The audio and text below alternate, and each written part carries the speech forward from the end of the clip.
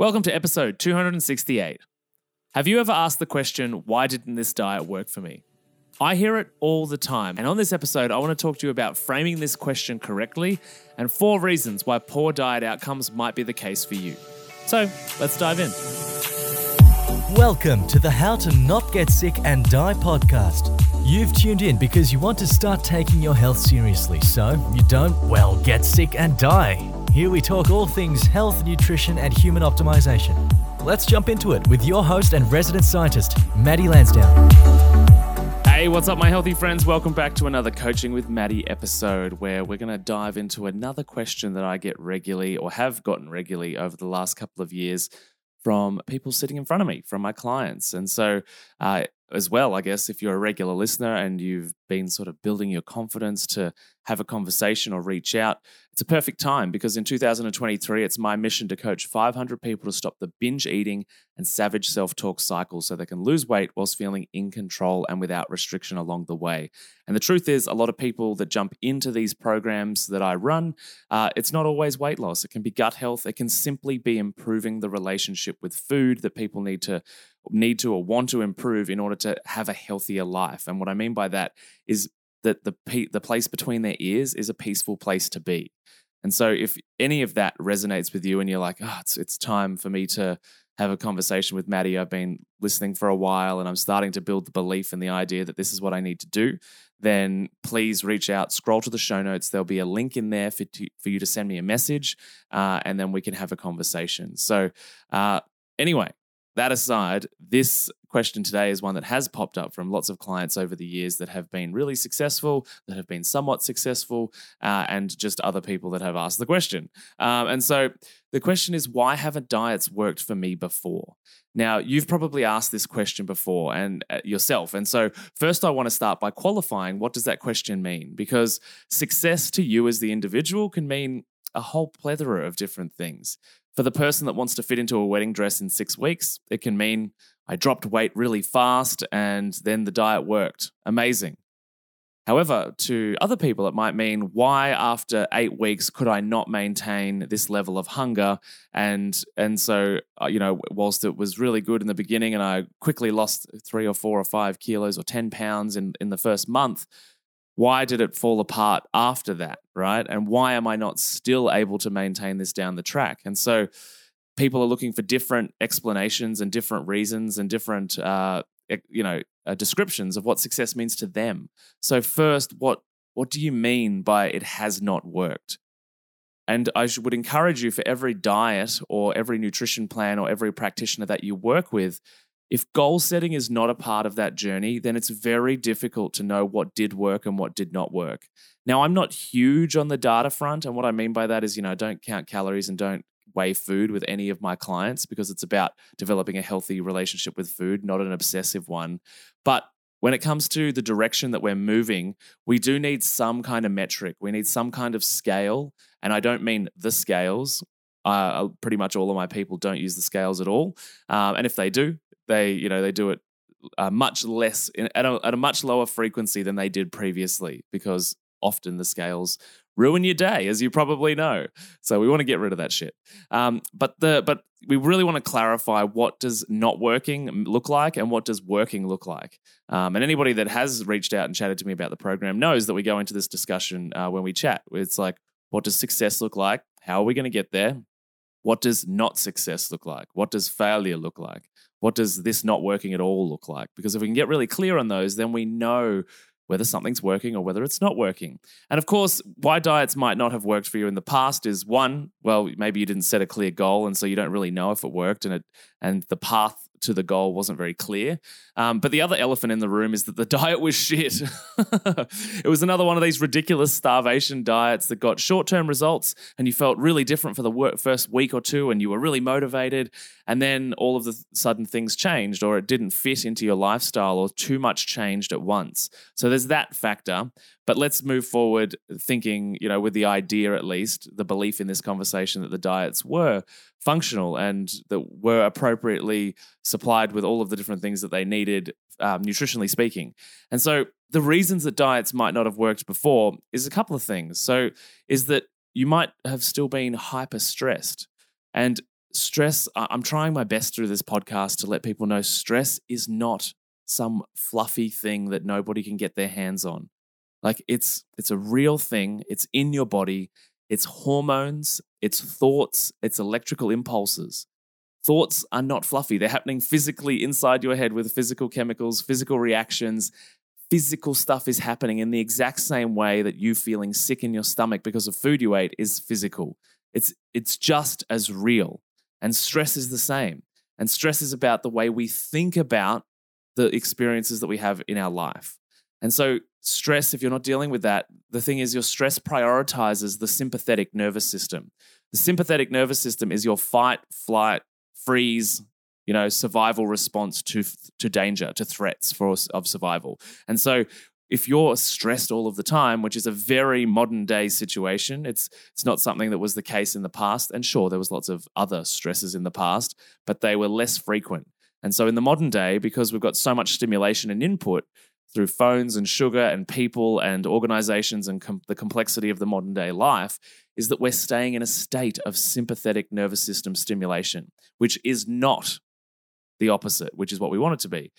So the opposite being rest, digest, and repair.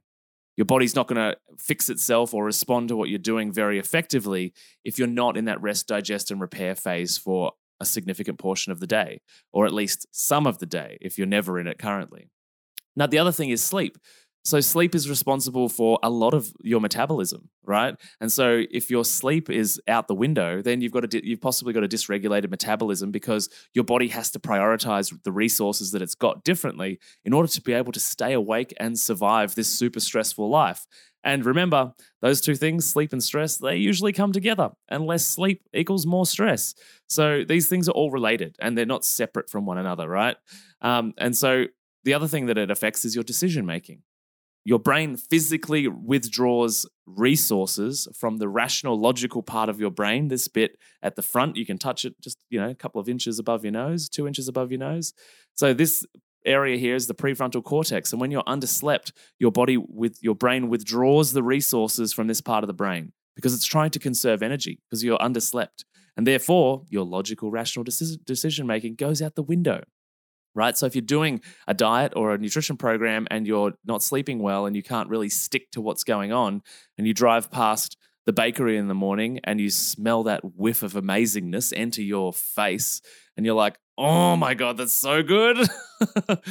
And you just say, you know what? I'm going in. I don't even care. Fuck it. Give me all of the croissants and the savory deliciousness, right? But on other days, when you're well slept, and you're managing your stress in a really healthy way, you can drive past, have that big whiff of amazing smell, and still be in control of your food choices, right? So that's evidence that decision-making is affected by poor sleep, right? And the other one is hormone imbalance. Now, this is a very broad topic because our hormones are up shit creek with the quality of the water that we drink. By quality, what I mean by that is all of the different chemicals and things that are found in modern day water are disrupting our hormones, but also the food environment, the air, the stuff we're breathing in, brake dust and fumes from cars and planes and that type of thing. And so there's a lot of things, stress and sleep are two of them, that contribute to hormone imbalance. And the way to think about this inside your body is to think about it like the guy that's stacking the shelves at the supermarket. He's drunk. There's no organization. He's just putting shit everywhere and it doesn't make sense and they're not stacked correctly. And that's the way to think about hormone imbalance. So whenever you go and do anything good or unhelpful for your body, helpful or harmful is the little thing I like to say, the guy's still drunk. The hormones are still drunk. So it doesn't matter whether it's good or bad.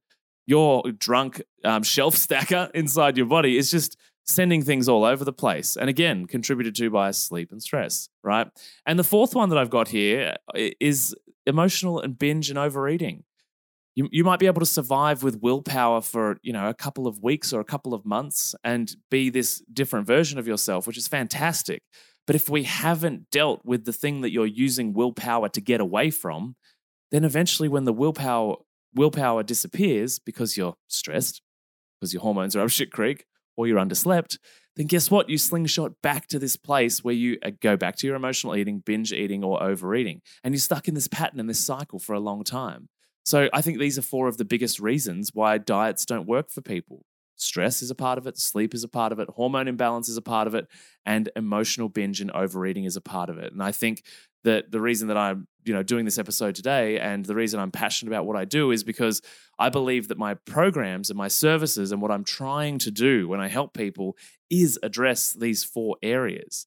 It's very difficult to do because there's a lot of stuff going on there. But what I meant to say, is it's very difficult to do in a short amount of time, which is why I'm very anti-diet culture, kind of vibe, which is like we don't want to be going on 4-week, starvation diets or 28-day challenges or any of that kind of stuff. And sure, some of those things have got their place, but the reality is they often do more harm than good because we're short-term, it works, and then long-term, we've done some damage, and every single time it gets harder and harder to turn the ship round because when you put that kind of stress on your body, it says, next time that situation comes along, we're going to try even harder to protect ourselves, even though we're throwing ourselves into these situations. So on top of all of that, make sure you get clear on the goal. What does this diet working mean for you? What does it mean when it's failed? Being clear on that's going to be really helpful as well. So these are some of the reasons why diets may not have worked for you before. And you might have to go about it a lot slower. You might have to go about it in a healthier way. You might have to really not starve yourself. And here's the uncomfortable truth.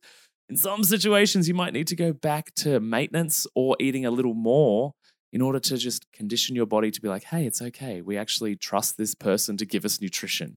And a lot of people's bodies need that after a long time or years or decades in starvation, deprivation, diet culture vibes because they're so underfed and undernourished that we need to catch up on that before we can actually achieve whatever the health goal is that they showed up for in the first place. So if you've learned something from this episode, please give it a share with anybody that you think needs to hear about it. Or if you know a friend or family member that's been frustrated by all of their attempts to make healthy change, then this episode might open a conversation or have a light bulb moment for that individual so that they can understand themselves a little better and hopefully move them towards change. And remember too, if you want to have a chat about any of the programs that I run, scroll down to the show notes, click the link, and let's have a conversation.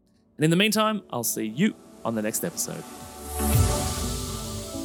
Thanks for listening to the How to Not Get Sick and Die podcast. If you love this episode and health information is your thing, then please consider subscribing to the show.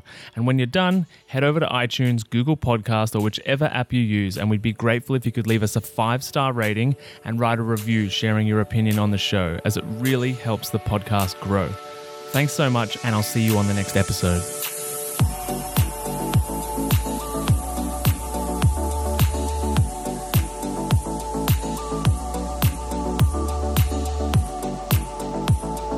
Whilst the presenter that feature on this podcast endeavour to provide accurate information, it cannot possibly take into account your individual circumstances, and therefore the content on this podcast provided by any of the speakers is not intended as advice in any way for any individual, and should not be a replacement for professional medical or health advice of any nature. Always seek advice regarding your personal situation from a qualified medical professional.